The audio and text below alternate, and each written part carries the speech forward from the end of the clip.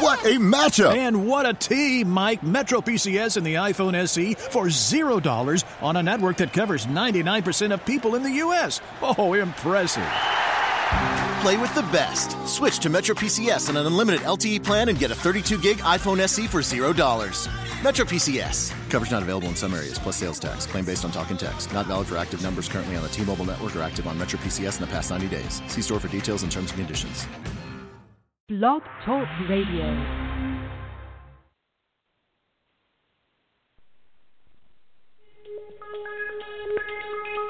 Welcome back, my friends, to the show that never ends. We're so glad you could attend. Come inside, come inside.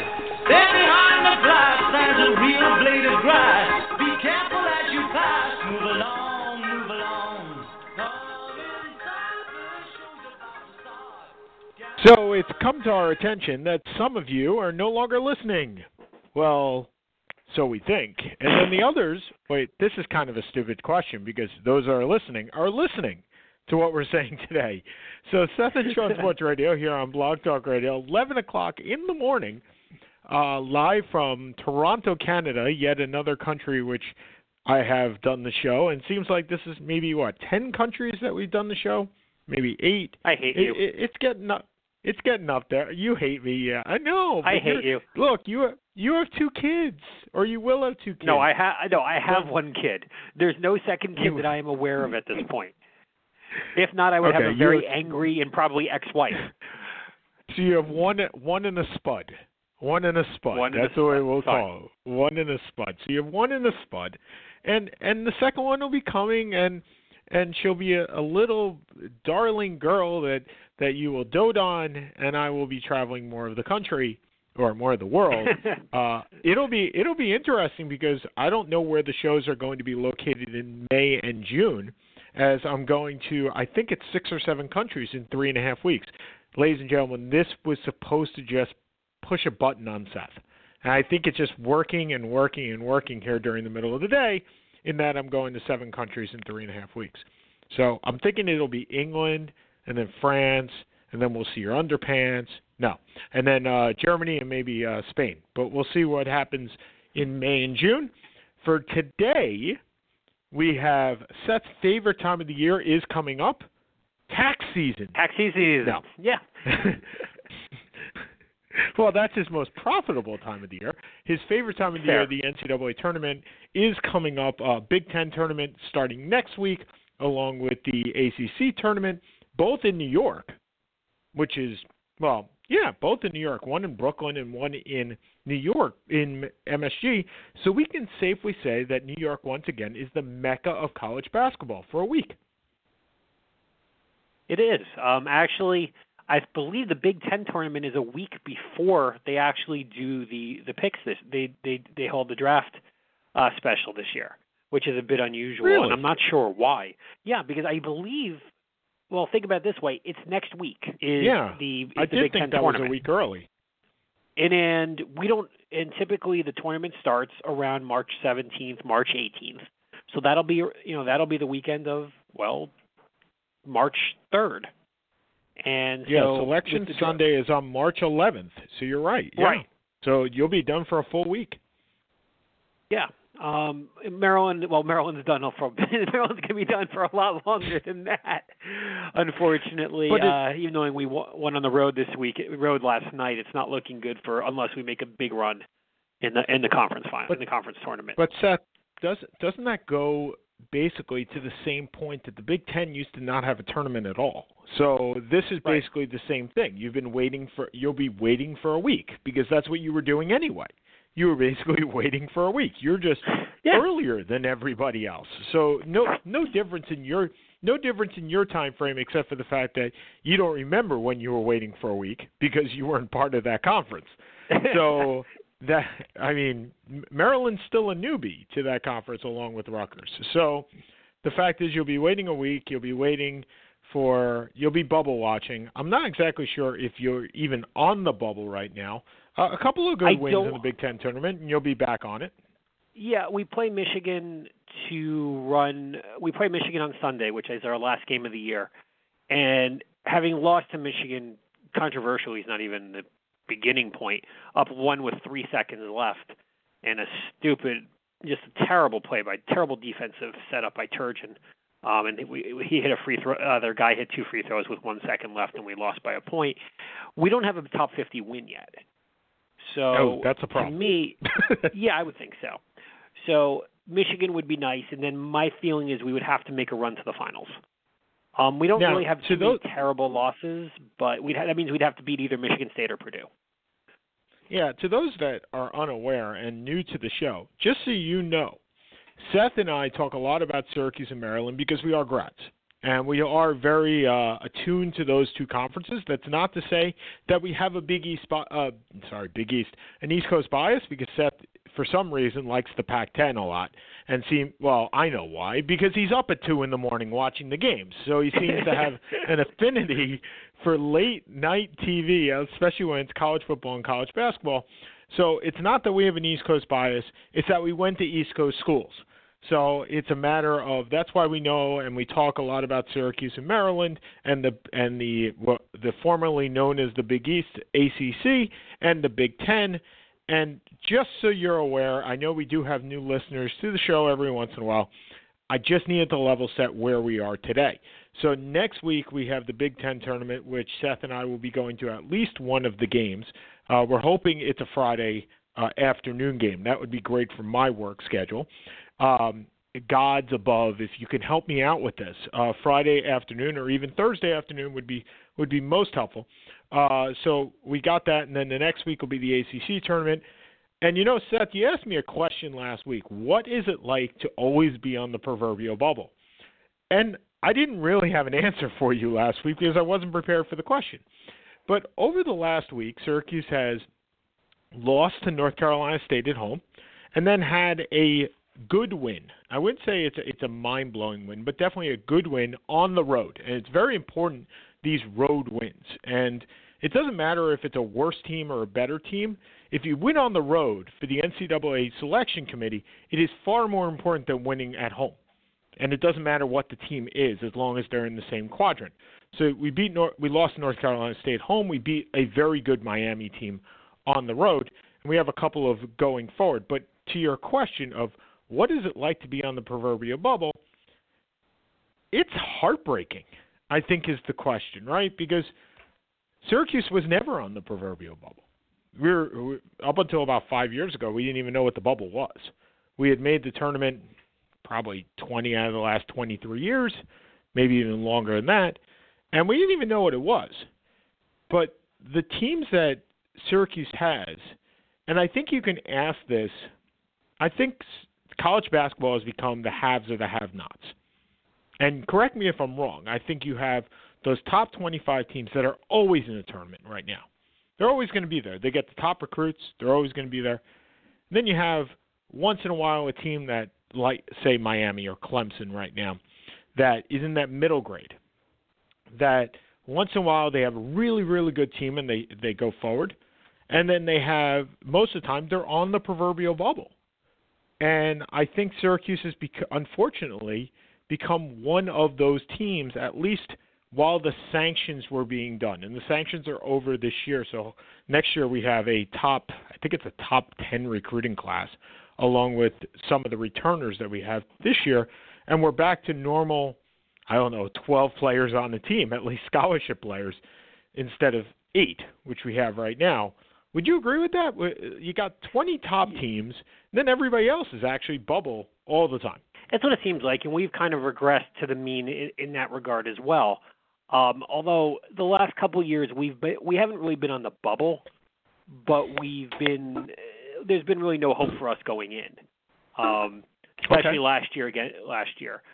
I think it's fair. I also think I want to withhold judgment on anything going forward until we see how the FBI. I mean, the FBI apparently is this is going to be enormous. The FBI has kind of took over for the NCAA, their investigation in regards to Adidas in Louisville. And what we're looking at is saying 20, 30, 40 potential colleges that may be implicated in this scandal, which would, for all intents and purposes, annihilate college basketball. I did find it ironic that Roy Williams talked about how confident he was that North Carolina would be exempt. considering considering what's happened with them over the last couple of years, seemingly the last decade.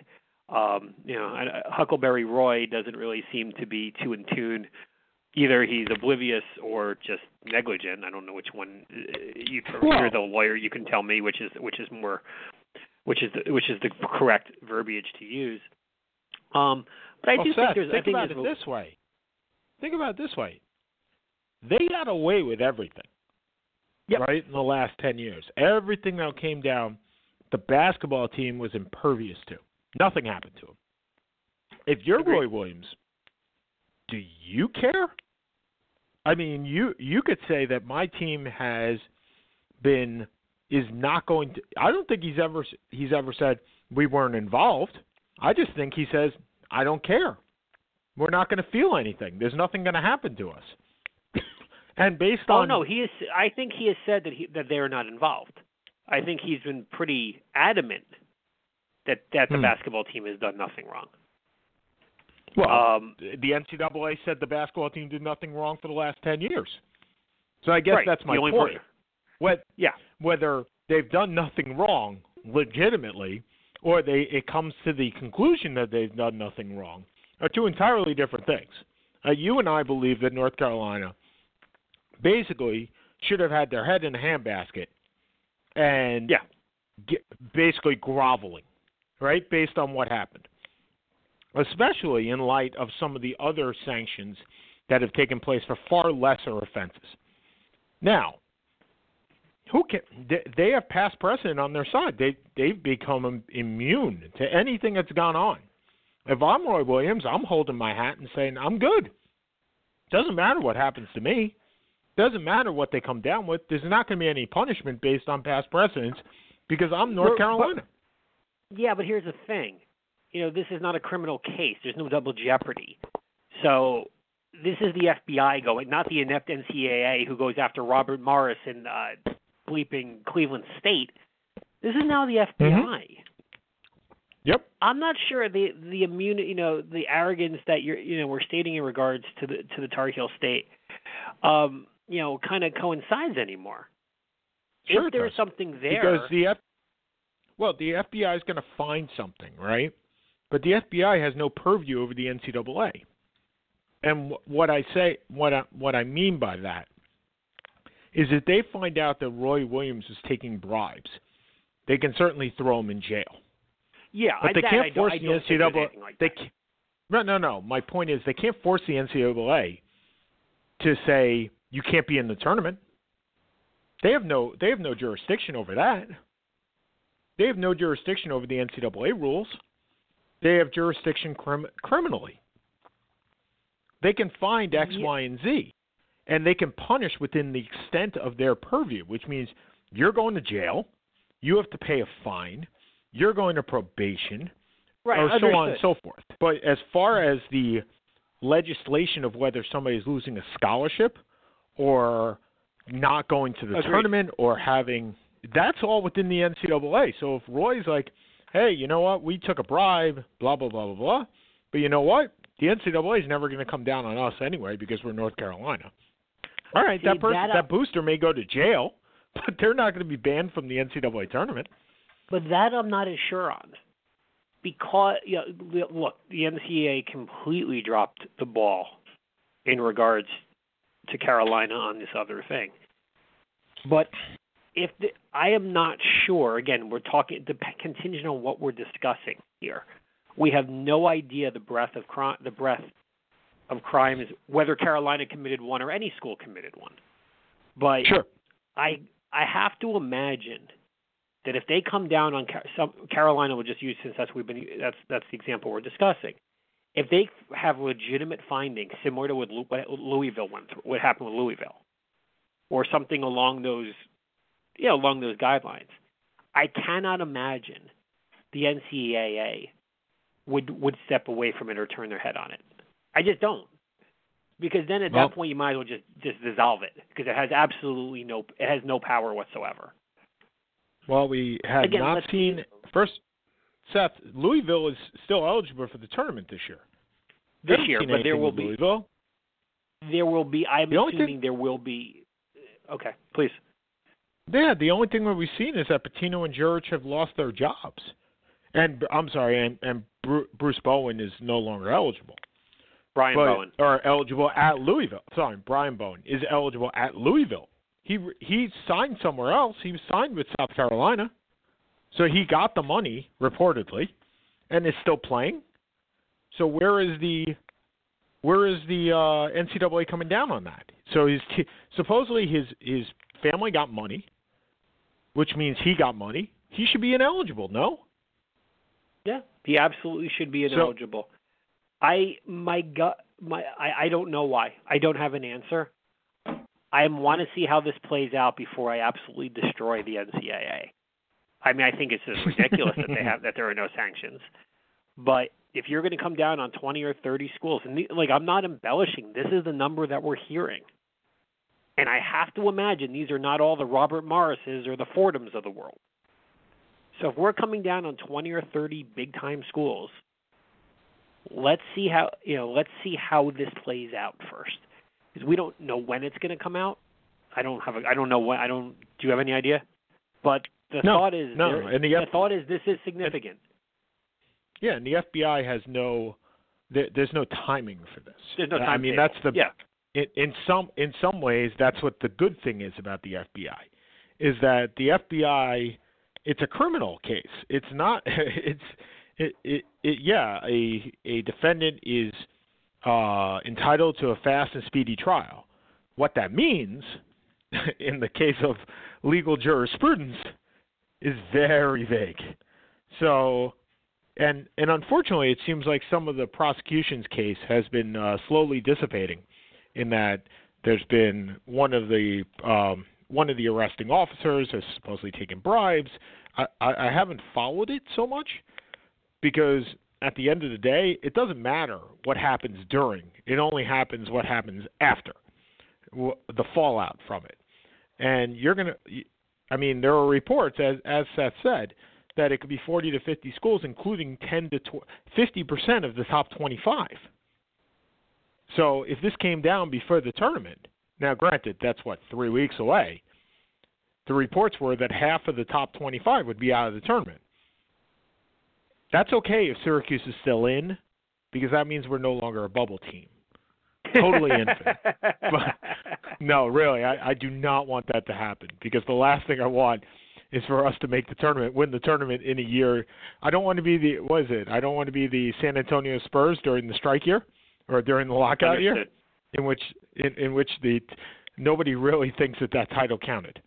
But that is what's going to happen, and there will be some major fallout. I would suspect that we'll see most of it during the summer. I think the stuff will be decided.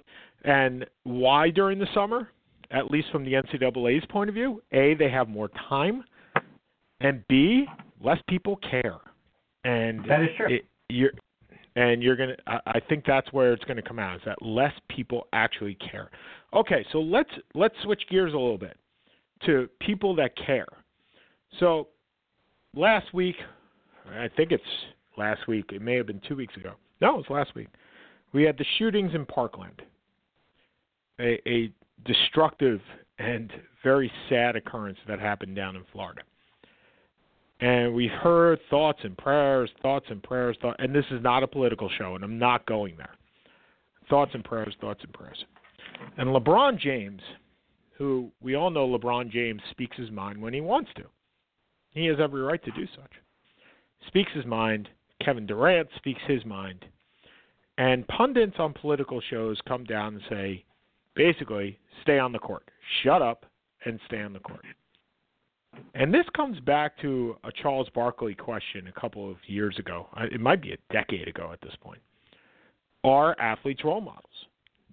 Should athletes have an opinion that matter? And they haven't been elected. They've been given gifts. And, man, they've been given gifts, because I wish I could dunk a basketball without a trampoline once in a while. But the fact is, they've been given these gifts. And because of that, they do stand up. And because of that, even more to the point today, they stand up and have opinions. What was your take and I'm not sure you heard the bit. The Fox commentator that said to Kevin Durant and LeBron, basically stay on the court and shut up. I mean, you have nothing to say here. You know my feelings on this. Is why should they shut up? You went to speakerphone, dude, because we can barely hear you. Okay. You know my feelings on this. Hold on. It's very simple. LeBron James and Kevin Durant have every damn right to say whatever they want. I have no interest in Dr. Laura's opinion. I never have, never will. And why shouldn't they? They are the role models of the youth, not Dr. Laura. They're who people look. The whole idea of the sports. I am not a role model from Charles Barkley in 1995. Or Michael Jordan's. I'm not Democrat or Republican. I sell shoes. That still plays a part, but the reality is, of course, they're damn role models. And the difference is LeBron and Kevin Durant more embrace it. Now, they embrace it by also taking stances that they feel are correct.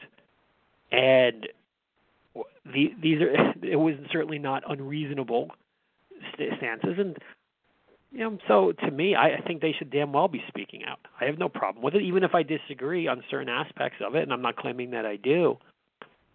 They have, I think LeBron has 40 million followers average, give or take, on Facebook, LinkedIn, or Facebook, Snapchat, Instagram, all that stuff. You think Dr. Laura has 40 million? These are who people listen to. Ladies and gentlemen, you can tell our age, first of all, that it was in 1995, and I called it like 5 years ago. That's number one. And number two, in the fact that Seth just said LinkedIn, Twitter, he missed Twitter, by the way, LinkedIn, Facebook, Snapchat, or any of those other things. Because he missed the most important one. We're just not. We're basically straddling the technological age. We have the beginning of the internet, we have today, and we forget some of the stuff in the middle because that's where we were. But I agree with you. I completely agree with you. I think that back when Barkley said it, there wasn't the medium that there is today. And we can acknowledge that in 1995, the internet had just started. Netscape Navigator was your internet portal, if you can even remember that. And AOL IM, which actually just closed this year, was just starting out along with Yahoo Messenger, which has been defunct for over a decade. And those were the things that we had. So while Charles Barkley had stated at the time, I am not a role model, Charles Barkley never came out and said anything to the extent that LeBron and Kevin Durant did in this case. He didn't put himself out that way. So I think in some ways when you put much yourself later, much he did, but not during the prime of his basketball career. I think he spoke a lot more kind of after the fact. In the early 2000s, he started to speak out when his basketball career was diminishing. Correct. So I totally agree with you. I really think that is the case. And Seth, if you want to say something and you have 40 million followers, first of all, God bless you. And second of all, congratulations. I mean, our show doesn't have 40 million. Well, that's followers. what I was going to say. Please, if you have 40 million followers on your Twitter account, please use that to publicize the show. Because I've yet to see it come across my Twitter feed that says it's been publicizing the show. But that being said, I think you have every right. I have every right. And you can do that if you please, but understand that the backlash that comes with it, right? You are certainly entitled to your opinion. However, and I don't have any problem with what Dr. Laura said, because that's her opinion. I don't think it's right. I don't think it's the correct opinion. But she's entitled to that opinion the same way that Kevin Durant is, and the same way that LeBron James is. Again, I don't agree with it, but that doesn't mean that she shouldn't have the right to say it. She absolutely should. Just not because otherwise it's an infringement on free speech. Right. Well, otherwise it's exactly what she's saying that Kevin Durant and LeBron James shouldn't do. right? Yeah. They shouldn't have an opinion because they're a ball player. Well, why not? You can have your opinion too. Your opinion is that they shouldn't have one. I don't think it's correct. But you sure wow, I almost cursed on the air. You sure as hell are allowed to have it in whatever manner that you do and in whatever manner that you speak of. So Kevin Durant and LeBron James also played a game this week. They played one game. I'm actually in Toronto this week, and I was looking for a Raptors game, and of course I'm here during the NBA All-Star break, which I believe ends on Friday night, which is unfortunate because then I'm leaving. But did you watch any of the NBA All-Star game? Did you watch the slam dunk? Did you watch any of the festivities? Let's put it that way, the whole week. Very, very little. I saw the last 5 minutes of the slam dunk contest because with a pregnant wife and a 1-year-old, I'm not exactly going out boozing till 2 a.m. So they were asleep by 10. I went in and was switching between that and the Olympics and some of the boxing. Boxing? Yes, boxing. Oh, There's not Olympic boxing, just boxing. No, regular boxing. Okay, got it. Yeah. Okay. So there was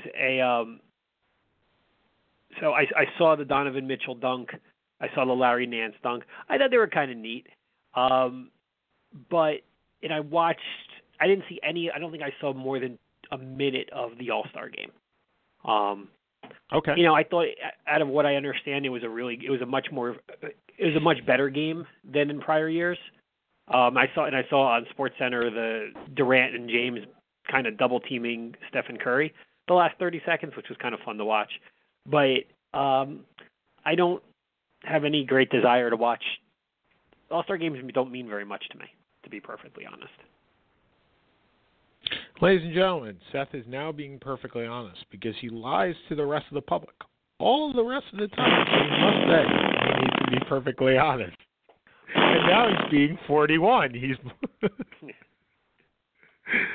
Okay, so anyway. Believe it or not, I watched all of Saturday night. 100% of it. I'm not sure what that says about my social life. But I offered a Sporkle sarcasm? game. Yeah, no, that's serious. That shocks me. I offered you a Sporkle game, and you watched. No, I went to bed right after the All-Star after it, and that was after you offered the Sporkle game afterwards. Fair enough. Right after. So anyway, I watched all of it. I came home and I knew I was traveling this week, so I kind of laid low and conserved funds this weekend, and I watched start to finish. I watched the skills competition, then I watched the slam dunk championship, and I think there was something in the middle, but whatever. The three-point contest? And the three-point contest, right. So the three-point contest, wow. I mean, I know how hard it is for people that are not in the NBA to shoot a three-pointer. Even you, Seth. I mean, look, you're a pretty good basketball player. I give you that. But it takes effort for you to shoot a three-pointer. It does. It takes anybody that's not legitimately an NBA player or a college player effort to shoot a three-pointer. And these guys are shooting like 40 in a minute or 50 in a minute. And they're making like 60% of them so effortlessly. Like Klay Thompson just looks like he is the perfect form perfect form. And all they get is net every time. It was quite impressive. I think the three-point contest actually impressed me more than anything else. The skills competition, I give a lot of credit to Joel Embiid. And it's funny because he didn't win. And people thought that he cheated. But here's the reason I give him credit. He read the rules.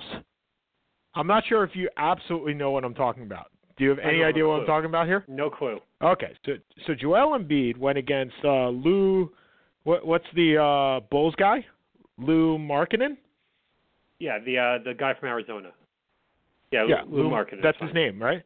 Lou Markkanen. Yeah. All right. So the first stage of the skills competition is you dribble a basketball and you have to pass it through this little net, right? So you get three balls.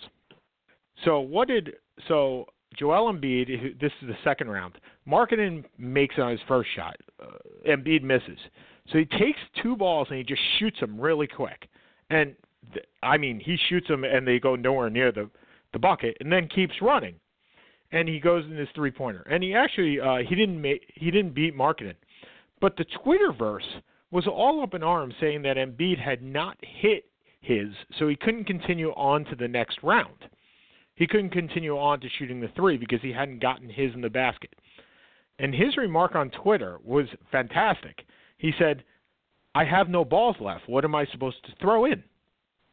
And the rules read that either you can get one in or you can just shoot your 3 balls at the net. And once it's completed, you're done. So he just shot him as quickly as possible and went on. And the Twitterverse was like, he cheated. He's like, I just followed the rules. Sounds like something I would do. I would find the workaround. So that is the Sean Palmer motto. I will find the workaround. I will find the workaround. Yeah, well, how are you traveling? Why do things the hard way? There you go.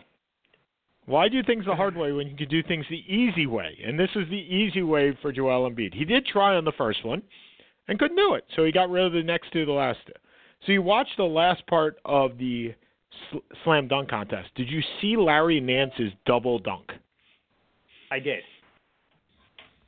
I thought that was ridiculously impressive. So Larry Nance, first of all, put on his father's gear. This is Larry Nance Jr. Put on his father's gear, and which is awesome. This was like the retro All-Star game, All-Star slam dunk contest. Everybody had a retro.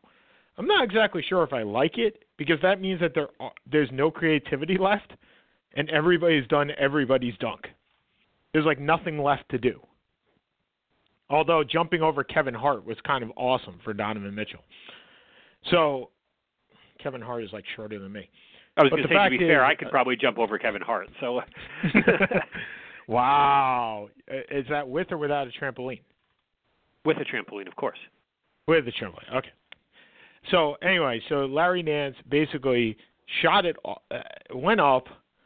You know the old layup drills where you put it off the backboard and everybody just keeps jumping and puts it off the back. Well, he put it off the backboard to himself and then did a windmill dunk. It was amazing, rather impressive. And only did I learn afterwards, did you know that the Cleveland Cavaliers have retired Larry Nance Sr.'s jersey? I'm not surprised. I didn't know that. But he was really the first borderline great player that Cleveland had, because he preceded Brad Daugherty and preceded Mark Price. So, correct. Cleveland for 15 years was kind of nothing land. Well, they had Ted Steffen, so yeah. Right. They traded pretty much they traded disaster. So, once I think it was Gordon Gunn came in, or I may be off a little bit on my timing on who replaced, but I know Gunn was was an owner there for a long time. They built a really good team around Price, Daugherty, and Larry Nance. So I'm not surprised. So Nance came to the Cavaliers in the Kevin Johnson deal. So it was Lance, Mike Sanders, and Detroit's number 1 pick to Cleveland for Kevin Johnson, Mark West, Tyrone Corbin, and Cleveland's first. Yeah. That surprises me. I thought Nance preceded Mark Price. So he played in Phoenix until 87-88, and then came to Cleveland in 88-89, and I believe Daugherty was the number 1 pick in the 86 draft. It was the Roy Hinson trade. It wasn't. I don't think it was 86. I think it was 88, but I'll look it up. So continue, please. Okay, so the fact is that Nance was there at the same time, but he was the first guy. He was the first in their prime All-Star when he came to. So when he came to Cleveland, he averaged 9 rebounds a game, and he came his last season in Phoenix 9 rebounds a game, 21 points a game, and then averaged 16 and 8, at least 16 and 8 the rest of his career in Cleveland, which is you were right, 6 more years. Hey, you see, I know first round Good picks. There you go. Thank you. I'll pat myself on the back. So when Larry Nance Jr. was traded to Cleveland, it's amazing because from what I've read, both Larry Nance and Larry Nance Jr. called the Cavaliers at the exact same time. And Larry Nance Sr. called and said, please unretire my number so Larry Nance Jr. can have it. What do you think Larry Nance Jr. did? He called to say, keep him retired, I'll take a different number. Exactly. That is exactly what happened. I think that's awesome. I think the fact that they both called at the same time and said the opposite of what, just honor the other person is a great thing. And Senior has consistently said, I will try again this summer to get him to take my number. And I thought that was an amazing thing that happened at the All-Star game. Okay, so go past that. I also think that he was robbed. Donovan Mitchell had great ups, but that double dunk should win everything. By the way, how awful is that Utah Jazz uniform? The orange pretty terrible. one? Yeah. Yeah, that was pretty Have horrendous. You seen the court? The court's the same color. Yeah, it was. Utah Jazz court is the exact same color. It's awful. It's absolutely awful. So anyway, I thought the All-Star – I did not watch most of the All-Star game. I know. I watched the skills, but I didn't watch the All-Star game. Did you know that the All-Star game actually got a worse rating than the Pro Bowl still? Wow. I find that hard to believe. That shocks me. And it was legitimate. I think the rating for the Pro Bowl was like a 6, and the rating for the NBA All-Star game was like a 4. I mean, it was legitimate. It wasn't like 5.3 to 5.2. It was legitimate increase, and that just tells you how popular football still is. It doesn't matter. It doesn't matter what goes on. Football, and it gives credence to Vince McMahon trying another football league. I see no reason why he shouldn't do that if he can make money. And I think that he will. And the All-Star game, I watched, like I said, I watched very little of what I did. It was pretty nice. I like seeing defense. And there were fouls called. I thought it was going to be like a pick-me-up game with no defense again, but you kept hearing on the broadcast and you kept reading that how embarrassed the players were last year by the lack of defense and the lack of actually legitimacy that the game was. So effort that was given. I really liked that, and I really liked the fact that Anthony Davis took I kept looking. I was like, he's wearing DeMarcus Cousins' uniform. Like, did he just mess up and take the wrong uniform? I mean, they're about the same size. He certainly could have done that. But nope, he actually purposely wore DeMarcus Cousins' uniform. I thought that was pretty cool. I do too. So, yeah. So we're back to the NBA, and it's Sertankalot, I think, is the end result. Very much, I believe that if the NCAA had a lottery, it would look very much like it does today in the NBA. You'd have those 20 teams. Well, you'd have those 20 teams vying for the top spots, and then you'd have everybody else tanking. And that's what's going to happen in the NBA in the next 2 to 3 months. It's going to be really, really sad as to how – I know they tried to improve the lottery for this by giving more teams a shot at the number 1 slot, but I don't think it's really going to help matters as far as tanking. There's going to be a lot of it. I mean, I think that there were like 8 or 9 teams within the bottom 10, within the bottom 4. I mean, it's really sad. I'm looking at the standings right now, and I just went to them as well. Okay, so Phoenix is 18-41, Dallas 18-40, Sacramento 18-39, Memphis 18-38, the Lakers 23-34. Yep. Now the Lakers, with guys like Isaiah Thomas and Brook Lopez, it may be a little bit tougher to tank because they're not going to be there and have no reason to tank. Right, it's those 4 at the bottom. And then you go to the East. You have Atlanta at 18-41, Orlando at 18-39, and Brooklyn at 19-40. Brooklyn's not going to tank because, well, I'm going to go up in a little bit, but Brooklyn's not going to tank because they don't have their first-round pick this year. Correct. So this is the last year of so I expect them actually to have a pretty decent second half because they're going to be, they're also very young. They're going to be playing very aggressively. Chicago, they're also playing these teams that are trying to tank. Well, that's my point. And Chicago 20 and 37, the Knicks 23 and 36, Charlotte 24 and 33. So I wouldn't be surprised if Brooklyn ended up kind of almost at the 30 win barrier when this is all said and done, and that was my prediction in the beginning of the year, because I think, as you said, of these teams, I'd say probably at least 7 or 8 of them are going to really blatantly tank, including the Knicks. Including the Knicks. I mean, without Porzingis, they traded Herman Gomez.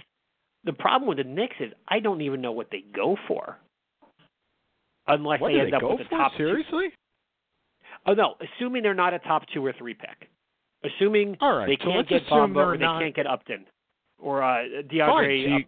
They got. You know who the perfect guy for that team is? The perfect guy for that team is Marvin Bagley Jr. You don't think That's he's a perfect guy?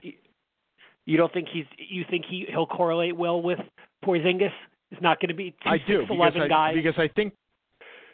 Because I think Porzingis can play more on the outside then and Porzingis utilize his skills. It can be more down low. It could be. The other thing that they could use is a solid 2 guard, because they don't have one of those either. They don't have a shooter. I don't think not one. Hardaway's inconsistent at best, and I don't think. The problem you're looking at is I don't think there's a 2 guard coming out that's thought of that high. Guys like Mikal Bridges and we'll talk about the draft a month and a half from now. Yeah. But Trae Young, first of all, Trae Young scares the crap out of me. A month to a month and a half. When do you think this draft is coming? Draft ain't until June, dude. June, but we'll talk more about it. I understand, but we'll talk more about it after the playoffs are set. But I'm Porzingis can go. Yeah, I'm curious to see again, after the first 4, it's very top heavy, and so we'll see how it plays out.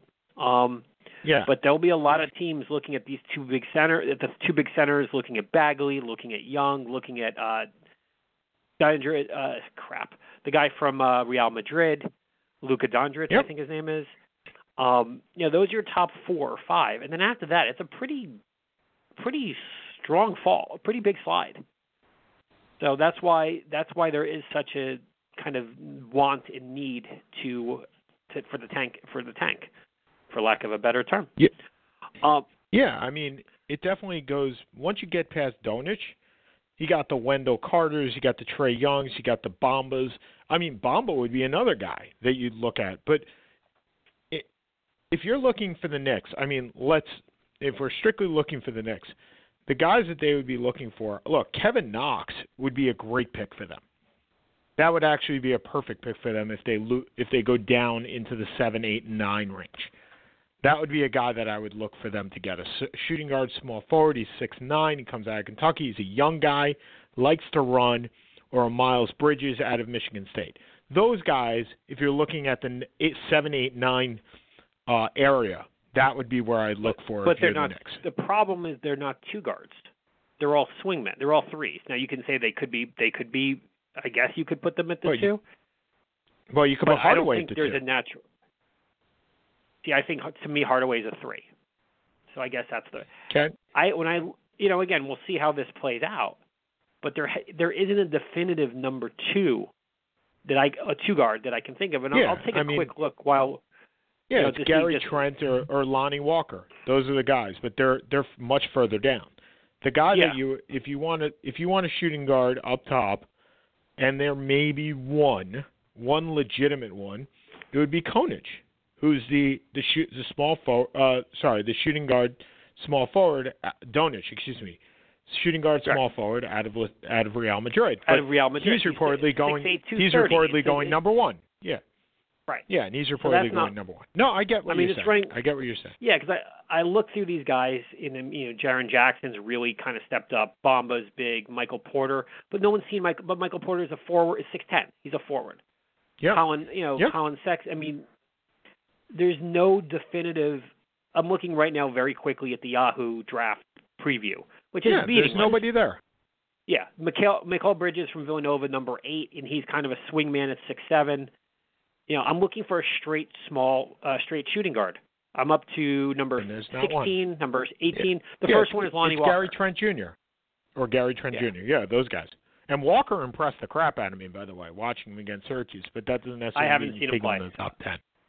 Yeah, he played very well. But we're getting ahead of ourselves. The point was the second half of the NBA season is going to be the haves and the have-nots. I think you're going to see some fantastic records, and then you're going to see some the second half or the bottom half of the NBA is going to be just bloody awful. I mean, it's just going to be tank, and quite frankly, I'm not sure that you can do anything about it. No, you can't. You can make. I've seen the proposal that teams, after they get knocked out, proportionally, whoever gets the most points would get the first pick in the draft. I think you're just making that too complicated. I mean, if you're going to tank, do it. But there are teams that, even since they've tanked, they've done nothing. So it has nothing to do with necessarily getting the right players. It's the right players in the right structure, right? I mean, Aaron Gordon came out, he was a number 3 pick, and he's doing nothing not nothing, but the team is doing nothing. So I'm not necessarily sure that eliminating the concept of a lottery or tanking is going to get you where you need to be anyway. But what did you think of Adam Silver's proposal of 1 through 16? You still go 1 through 8 in the conferences, but once the conferences are set up, so you have 8 teams in the Eastern, 8 teams in the Western, then you just merge them all, and the playoffs are 1 through 16. What do you think of that? I think it's silly. I think conference dominance is cyclical. If you look in the 80s, you had the Celtics, the 76ers, the Bucks were phenomenal teams. The West, you had the Lakers. That was it for the most part. Houston, had Akeem, but they were not. Other than that, there was no real competition there. In the 90s, you had Chicago and Reggie Miller and this and that. The West had decent teams, but in the last, now admittedly, the last 10 to 15 years, the West has been more dominant from an overall standpoint, other than whoever LeBron's playing with. Yep. I think it's short-sighted. I really do. At some point, this will probably turn around in the next. I don't know when. I don't see any reason. I don't like it. It kind of, the whole idea is, I like the idea of having separation in that regard. And look, for now, to see a 7-game Houston Golden State series would be awesome. But we'll see it in the conference finals, not the finals. So be it. I disagree with the proposal, with the thought on it. Okay. So you're totally with staying. And look, we talk about this in every sport, right? I mean, it definitely is cyclical that sometimes the AFC is so much better than the NFC, right?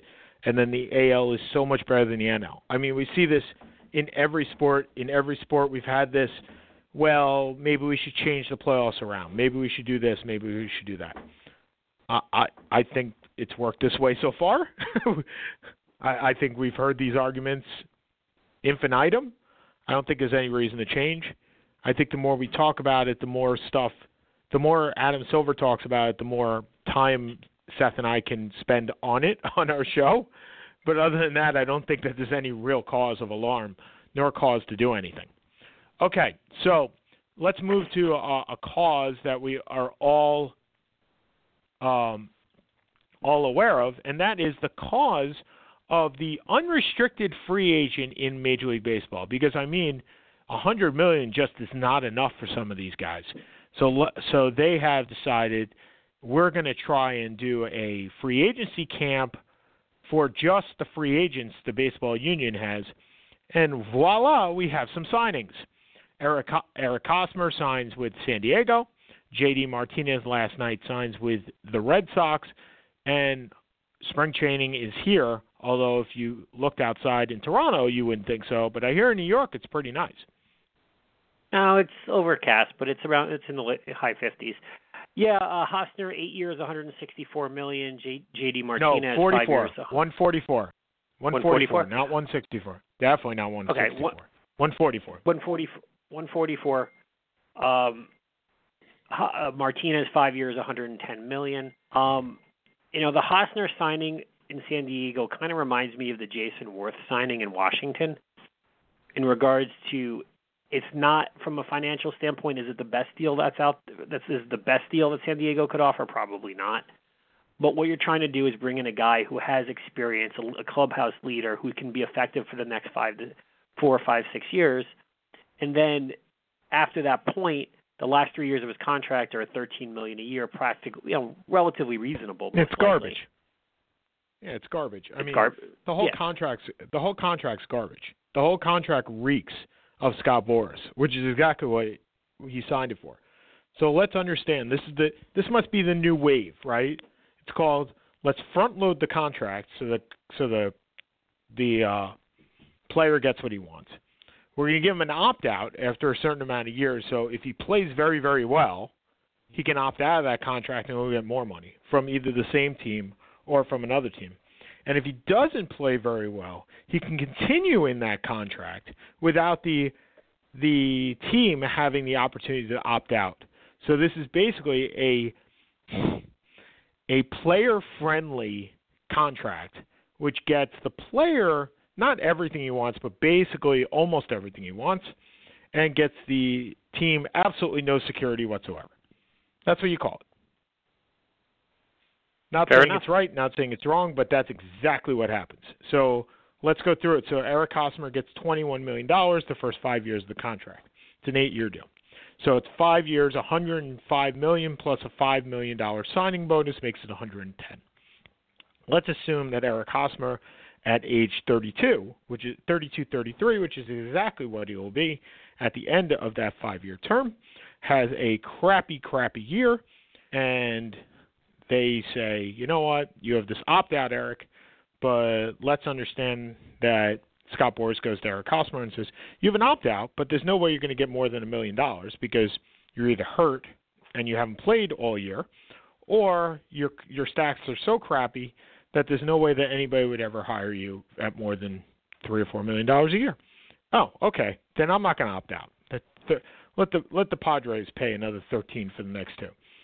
Flip side, Eric Hosmer has a Triple Crown year in year 4 or year 5, and Scott Boras goes, whoa, wait, you just had a Triple Crown year. Oh, okay, we can opt out and get another 5 years and another $150 million from somebody else? Yeah, let's do that.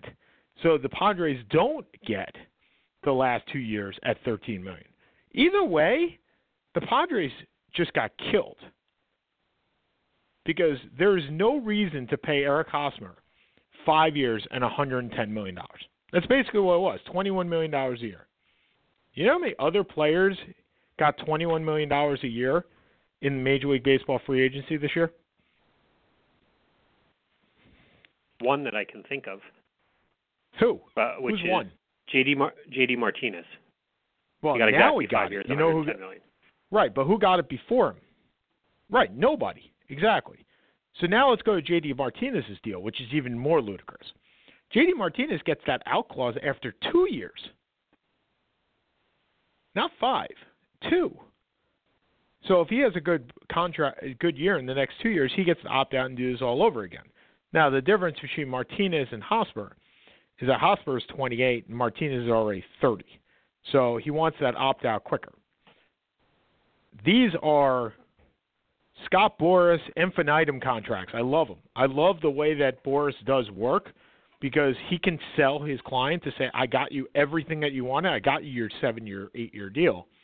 And he even more so has the right to get another commission in 3 or 4 years when the customer, the client, the baseball player, opts out and gets another one. Great deals for the players. Awful deals by the Padres and by the Red Sox. Although the Red Sox, I guess, got what they wanted. All right. They do. We got 5 minutes. Hit on the 5 minutes left. We have all right. There's a lot to discuss because we didn't touch on the Olympics and everything that has gone along with it. From the Japanese figure skater winning his second consecutive gold medal for the first time in 60 years, the success of South Korea and their medals, the controversies that just don't seem to die. between the Russian dopist in curling. I don't understand. Do you need to really push the damn thing harder? North Korea's involvement in this. There is we could probably do an entire show on this. Did you see? See the next week? We'll have our Olympic recap next week. We're gonna have our Olympic recap next week. I think that's a great. But did I see what? I'm sorry. Did you see the Hungarian skier? How she qualified for the skiing halfpipe? Did you see this? No. I will have to look at that. Look this up. Pretty much, she didn't do one trick. She just skied up and down, up and down. She found the loophole into the Olympics. Awesome.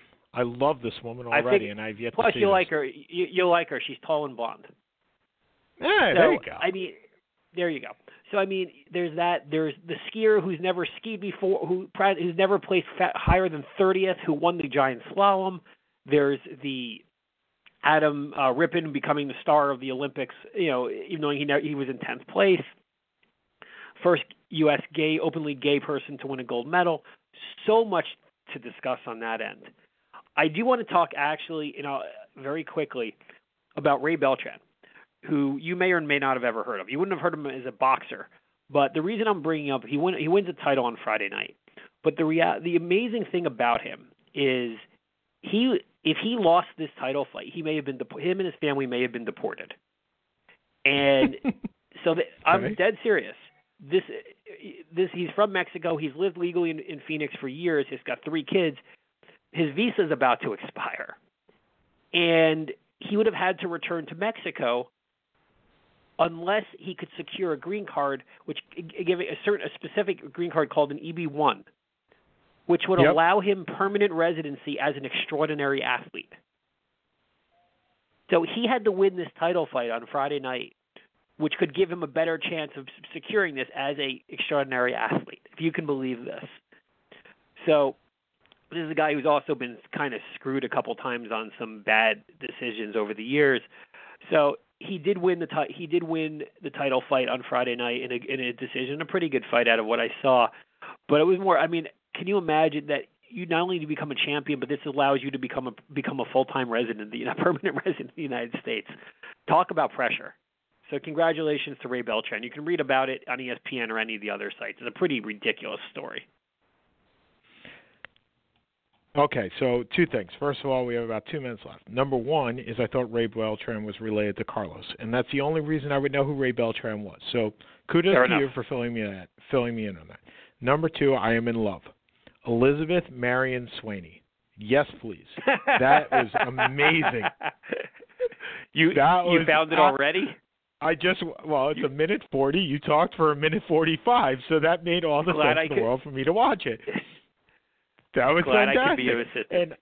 And I completely endorse what she did because you're right. That is you just sent it to me too, even though I saw it. But no, I sent you the Ray Beltran story. But that is something I would absolutely endorse. It's something I would absolutely do without any. Yes, you would. Look, that's Joel Embiid.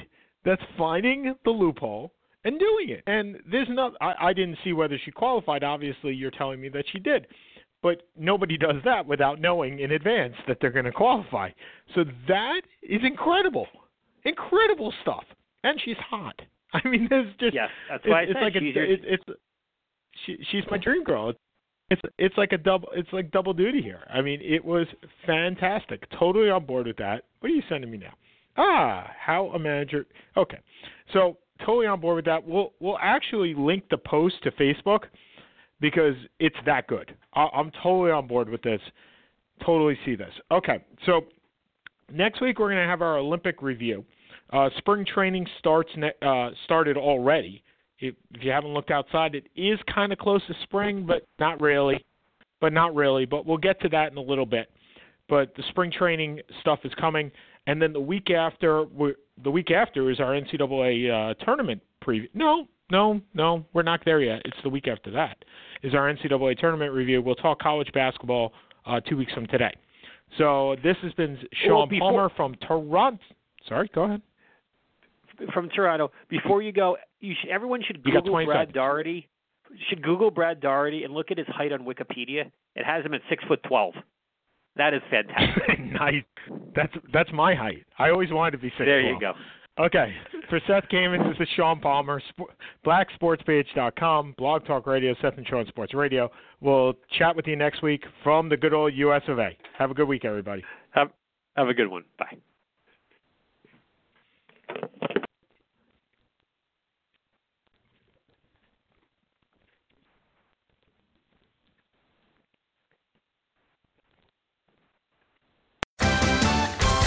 What a matchup! And what a team, Mike. Metro PCS and the iPhone SE for $0 on a network that covers 99% of people in the U.S. Oh, impressive. Play with the best. Switch to Metro PCS and an unlimited LTE plan and get a 32-gig iPhone SE for $0. Metro PCS. Coverage not available in some areas, plus sales tax. Claim based on talk and text. Not valid for active numbers currently on the T-Mobile network or active on Metro PCS in the past 90 days. See store for details and terms and conditions. What a matchup! And what a team, Mike. Metro PCS and the iPhone SE for $0 on a network that covers 99% of people in the U.S. Oh, impressive.